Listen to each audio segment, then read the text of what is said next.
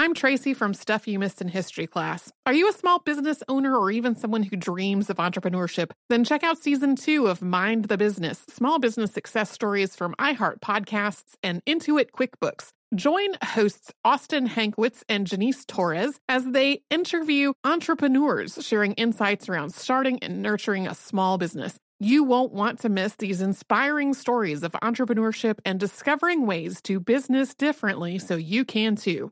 Planning your next trip? Choice Hotels' family of 22 brands has over 7,400 locations and the perfect hotel for any traveler you want to be. Like a Cambria Hotel, serving up locally inspired craft cocktails for all my folks who maybe want to meet up and talk about Mad Royals. Check into a Radisson Hotel with flexible workspaces for you strivers who listen during business travel. Or a Comfort Hotel with free hot breakfast, family-friendly pools, and big spacious rooms for the parents who listen with their kids and need a little retreat. What are you waiting for? Join Choice Privileges and start earning points toward your next stay. Find a stay for any you when you book direct at choicehotels.com, where travels come true. Looking to part ways with complicated, expensive, and uncertain shipping? Then give your business the edge it needs with USPS Ground Advantage shipping from the United States Postal Service. Keep everything simple with clear upfront pricing and no unexpected surcharges. Keep things affordable with some of the lowest prices out there. And keep it all reliable with on-time ground shipments. It's time to turn shipping to your advantage. Learn how at USPS.com/advantage. USPS Ground Advantage. Simple, affordable, reliable. When you think about the future, what kind of technology do you envision? Whatever the future holds, artificial intelligence will undoubtedly be at the heart of it all. Join Graham Class as he hosts Season 2 of Technically Speaking, an Intel podcast, and hear from the minds transforming healthcare, retail, entertainment, personal computing, and more with the help of AI. Tune in every other Tuesday and explore the latest technology that's changing our world today and creating a more accessible tomorrow. Listen to Technically Speaking, an Intel podcast on the iHeartRadio app, Apple Podcasts, or wherever you get your podcasts. Welcome to Stuff You Missed in History class from HowStuffWorks.com.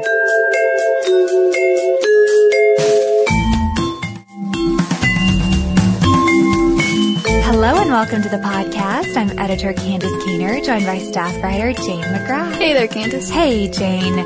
So we spend a lot of time on the podcast talking about ancient civilizations and societies of the past and wars and medieval torture devices and Thomas Jefferson. But something we don't get around to as often is very important women in history. And we actually had a listener email us, and she wrote, "First off, I'd like to say I love your podcast. Thank you very much. Anyway, I would like to hear about some more famous women in history. I have a couple of ideas, but someone who really sticks out to me that would be fun is Joan of Arc. She's always so shrouded in mystery, and I would really love to hear your take on it. If you had to do one, I would definitely suggest her." And that came from Tashika. And she also said she wanted to hear about Annie Oakley, Jane Addams, Sojourner Truth, and a couple of other very exciting women. And not only are we going to cover Joan of Arc, but just to give you guys a little sneak peek of what's coming up down the line, we're going to be talking about women in ancient Egypt and Betsy Ross and a few other surprises. So yeah, and Joan of Arc has got to be one of the most popular, I think. I think maybe I remember another fan asking for her as well, but, you know, always a popular choice. To give you some context, she lived from 1412 to 1431, and if you haven't noticed, that's a pretty short amount of time. She didn't live very long. If you don't want to do the math real quick, that means she was only about 19 when she died, and that's when she was put to death for heresy. Yeah, but that's the end of a very long and complicated life story. Yeah. So I think to get everyone started, we'll sort of set up what's brewing over in Europe, and more specifically in France and England, because Joan was known for leading the Siege of Orleans, which occurred in 1429. But as you may remember from one of our earlier podcasts, the Inquisition started raging much earlier than that. And in 1231, they started trying to phase out heretics from the Catholic Church. And as events transpired, we had the 100 Years' War start up, and that's where things got really sticky with the church and then with France and England fighting for the throne. And I'm going to let Jane give you guys some background on that. So the 100 Years' War was actually a little bit longer. I think it was 116 years that it lasted, and We lump it together, call it the 100 Years' War, but it was really a series of conflicts, as you might guess. It was treaties and broken treaties that lasted for this period between about 1337 and 1453 between France and England. And it's a really sticky issue. It's really complicated, but it goes back to actually 1066 when William, who was the Duke of Normandy at the time, defeated the King of England and took over England. So that meant that the King of England held territory in France. And by the 14th century, those territories, those French territories, were still in dispute. And things had gotten even stickier too, Jane, because people had been intermarrying between France and England. And so when you talk about lineage and the heir to certain seats, it's really complicated. Yeah, in 1309, the King of England's son married the daughter of the King of France, and the result of that marriage was Edward III, I believe, and so he had a claim to the French throne in 1328, which happened to be the year that the French King Charles IV died without a clear heir. So as you can see, it was just a huge mess. And fast forward to about 1415, you have English King Henry V. And if you've ever read that Shakespeare, one of the best Shakespeare plays, I think, you know a little bit about the Battle of Agincourt, etc., and how he was very victorious. And eventually, he invaded France and got them to sign the Treaty of Troyes, which agreed that Henry would get to the French throne after the sitting king, Charles VI, died. So it seemed like a fair compromise, but it was made void when both of them died. Yeah, they both died in 1422. Henry died first, and Charles died a few weeks afterwards. So this complicated the question of who would get the French throne. Basically, you have the issue of the French people didn't support the Treaty of Troyes, and they supported Charles VII, the king's son, to become king. And also, it was complicated by the fact that Henry V's son was only a baby when he died. So the baby basically had, according to the treaty, the baby was now king of both England and France was not happy with this. And so Charles VII, the Dauphin, he was actually living in exile in Chinon, and that is where he would meet Joan of Arc. And if we flash back to Joan, when she was at the age of 13, she started hearing voices. And she was a peasant girl from very humble origins. I think she was illiterate, and she prided herself, I think, on being a good daughter and a good servant to God. And one day she was working outside, and she started hearing people talking to her, and she was able to identify the voices as coming from St. Michael, St. Margaret, and St. Catherine. And we should note also that I was reading about Joan in the context of France at this time, that France was Catholic, but they were very mystic believers in France, and so they put a lot of stock into these visions and these divine signs. So obviously Joan would buy into it very quickly. Yeah. And she took it to heart. Yeah. And at first, I don't think the directions were too complicated coming from the voices. Things like, be a good daughter, be obedient to your family, do a good job with your chores. And those seem like, good common sense things that most of us probably got from watching Sesame Street when we were younger. But then the voices became a little bit more, I guess, fervent, and the messages were much more poignant. They started telling her that she needed to cut her hair short and start wearing men's garb, and that eventually her calling was that she was going to get her own military troops, and she was going to help lead the French to victory over the English and put Charles VII on his rightful place on the throne. And like Jane was saying, people in France bought into the idea of mystical visions and dreams. And Joan's own father started having dreams around this time, too, that his daughter was going to run away. So he was ensuring that his sons were watching her to make sure she wasn't fleeing from home, but she did. Yeah, she thought she was hearing signs from God, and God tells you to leave. You have to leave. Yeah. Yeah, you cut your hair and you get out of Dodge. Yeah, so she left to seek out Charles VII. She arrived at his court, and after a couple of days, she was granted permission to see him. But even then, when she was granted permission, she was there at the court, and Charles VII decided to disguise himself. But interestingly, Joan recognized him immediately, which sort of lends the idea that she was sent from God. Right, and I'm trying to put myself in Charles' place and really think about this. Here is a very young girl who is wearing men's clothes. She's got short hair. It's very unusual for the times that a cross-dressing girl would come to court and seek out, rather forcefully, the Dauphin. It just seems a little bit, what's the word I'm looking for? A little, bizarre. Pushy. Oh, bizarre. yeah. You know, who does she think she is to find me? And so he really wanted to be able to trust her if she was who she said she was. And after she located him in a crowd full of people, had never seen him before, maybe never even seen a likeness of him or one of him at that age, she told him also a secret about himself that no one else would know. And supposedly to this day, we still don't know what that secret is. Yeah, that's true. Although I read that historians speculate, at least, that the secret that she said had to do with his legitimacy. He suspected that he was an illegitimate child, and Joan sort of put an end to this question from divine sources. Well, if that is in fact the secret that she told and she was able to put his mind at ease, then we can understand why he put full trust in her and gave her her own troops and made her a captain in the French army. And she was sent to Orleans. And before he actually put her on the battlefield, he wanted to make sure that he wasn't aligning himself with some sort of sorceress. So he had her questioned by a panel of clergy, and they said she was legit. She's not a witch. She probably is hearing these voices from saints, and she is sent by God. Yeah, one curious thing that they, during this Inquisition, well, this initial questioning of whether she was actually sent from God, was that they had women actually physically examine her and see if she was a virgin, and they found that she was, and so that concluded to them that she couldn't have been in cohorts with the devil.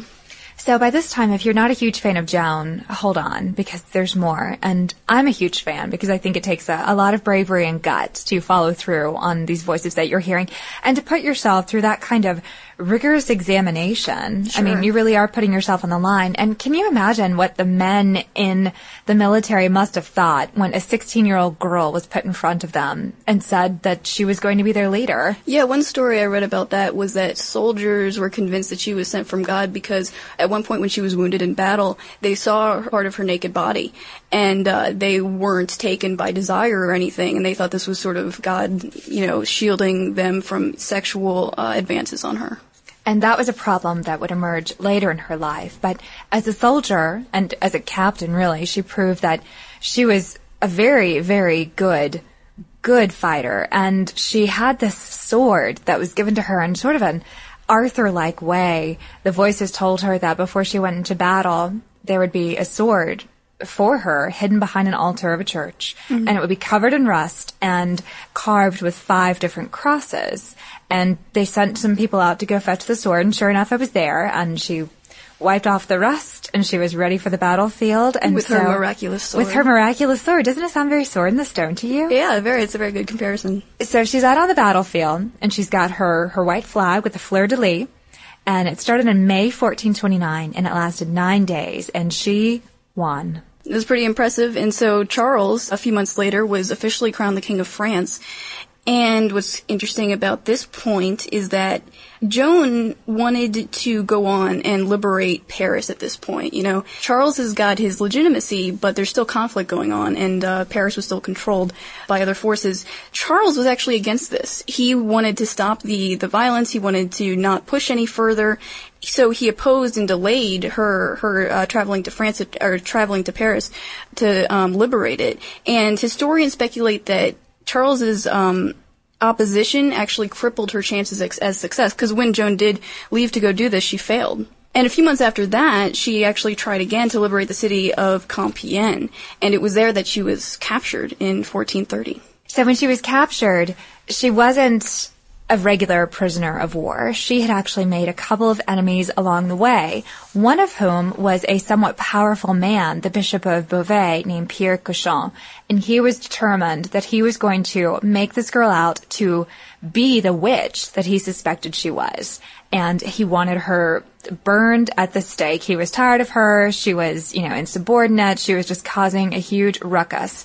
And what's more, if she were convicted for heresy, it would totally discredit the fact that Charles was on the throne, because he would have gotten there by some sort of means of black magic almost. So This was going to have resounding ripple effects if he could just prove that she was a witch. And what's interesting about this trial is that it was so hard to convict Joan of anything because she was so incredibly devoted to God and to the voices that she'd been hearing. And so anytime they tried to catch her in a heretical statement or telling some sort of lie, it just kept reflecting back to the fact that she was a girl of God. She was following him, and she was sent to earth to do his divine deeds. Cauchon knew what he was doing, trying to corner her into admitting heresies, but it's interesting that Joan she was, unlearned, she was illiterate, and yet she was able to give very good answers. And a lot of historians chalk this trial up to being part of the Inquisition. And like we mentioned in the podcast about the Spanish Inquisition, that there were different factions of Inquisitions going around Europe, and when Cauchon wanted to bring in official inquisitors, they were really reluctant. The Grand Inquisitor of the faith in Rome wasn't able to come, and so the bishop had to settle for a sub-inquisitor, and even him, he was reluctant because there's lots of irregularities going on in this case. They didn't want to be involved. Maybe she was illegitimate, we don't know. And so the sub-inquisitor only came after Cauchon, threatened him, which is interesting, and he only showed up occasionally when he did, come to England for the trial. So if Cauchon hadn't already shown his true colors, he did a little bit later because he thought that there was a loophole in a law that he could get Joan through for cross-dressing. Of all things, here is a girl who has listened to divine voices and delivered France, and now she's going to be punished for wearing men's clothes, which was what the voices had commanded her to do. And furthermore, when you're on the battlefield surrounded by men, you've got to dress yourself in similar raiment. I mean, you're a soldier at that point. And we should know that there's two different types of churches that were recognized. The Church Militant, which was the Catholic Church on earth, that particular incarnation. And then there was the Church Triumph, which was God's heavenly church. And the one that Joan ascribed to above all else was the Church Triumph. But in order to be a true and devout Catholic, you would have to ascribe to both and follow the laws of both churches. Yeah, so this was how Cauchon was able to sort of corner her into heresy, that she felt herself directly responsible to God himself rather than going through the church on earth. And Cauchon essentially asked, you know that cross-dressing is a sin, and she tried to say, yes, I understand that, but it's a very small detail. Let's look at the big picture. But he eventually forced her into signing a decree that said she would not wear men's clothes anymore because it was a violation of the Catholic Church on earth, the Church Militant.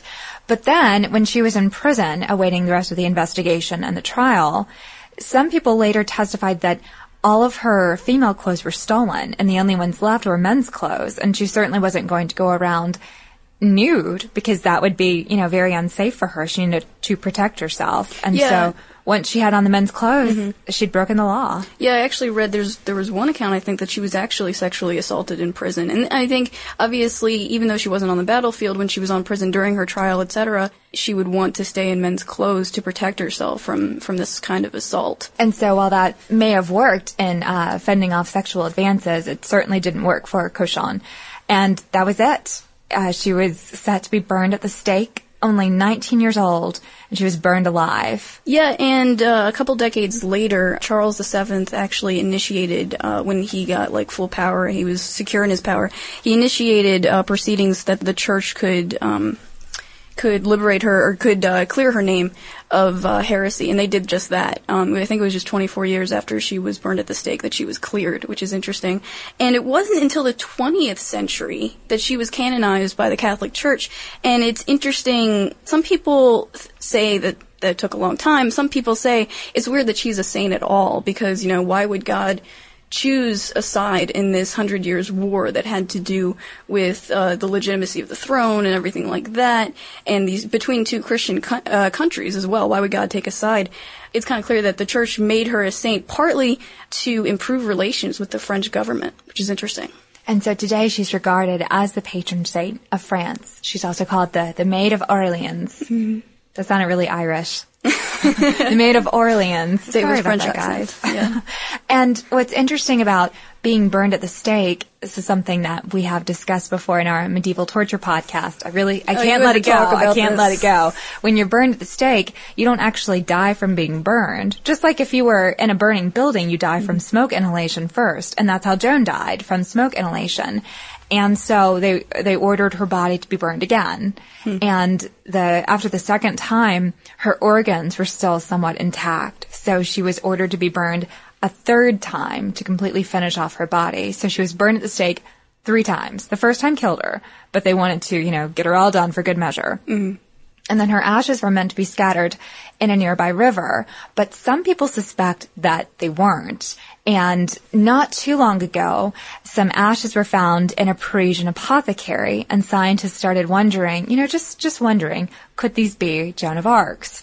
And so in 2006, one French scientist was able to say that these ashes show evidence that they're from a young female body, and I think it shows evidence of bone and muscle tissue from a somewhat young adult girl.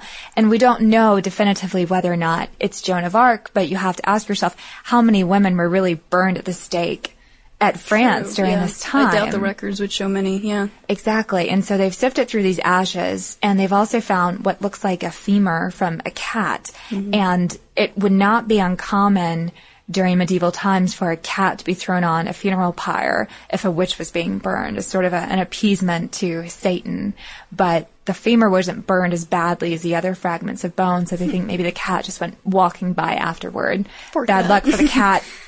But there's also a very small fragment of cloth that could be linen or some sort of gown that one would have worn when one was being burned at the stake. So there's a lot of mysteries there. Whether or not it's Joan, we don't know. That's pretty incredible, though. It is. It is.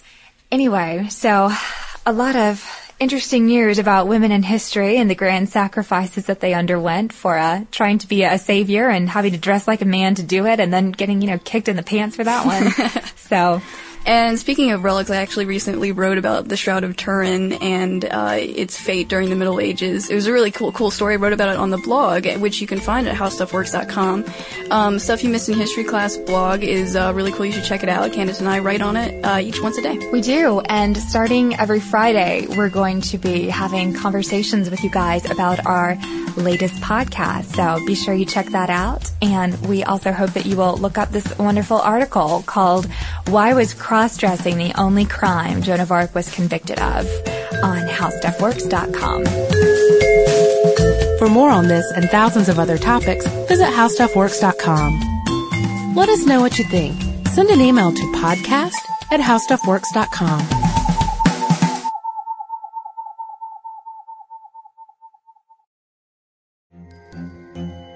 Hello, acclaimed comics writer and notorious Scott Summers hater, Rosie Knight. Well, hello, Emmy-winning podcaster and totally unbiased Targaryen royal supporter, Jason Concepcion. Somehow the X-Ray Vision podcast has returned. And like always, we'll be here every week. You'll hear from TV writers, actors, comics creators, pop culture critics. Nothing is off the table. Listen to X-Ray Vision on the iHeartRadio app, Apple Podcasts, or wherever you get your podcasts.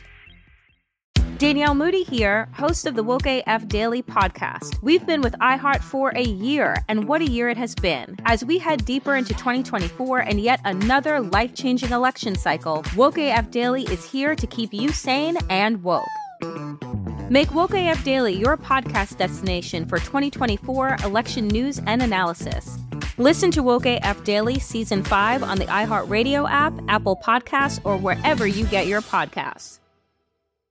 Oh, hi, I'm Rachel Zoe, and my podcast, Climbing in Heels, is back and better than ever. You might know me from the Rachel Zoe Project, or perhaps from my work as a celebrity stylist. And guess what? I'm still just as obsessed with all things fashion, beauty, and business. Climbing in Heels is all about celebrating the stories of extraordinary women, and this season is here to bring you a weekly dose of glamour, inspiration, and fun. Listen to Climbing in Heels every Friday on the iHeartRadio app, Apple Podcasts, or wherever you get your podcasts. If you want to level up your marketing and business knowledge, look no further than the Marketing School podcast, hosted by Neil Patel and yours truly, Eric Su. It is the #1 marketing podcast on Apple and number 15 on business in the United States. Now, if you want to listen to interesting conversations with operators that have been there, done that, also with other interesting guests, then listen to Marketing School every weekday on the iHeartRadio app, Apple Podcasts, or wherever you get your podcasts.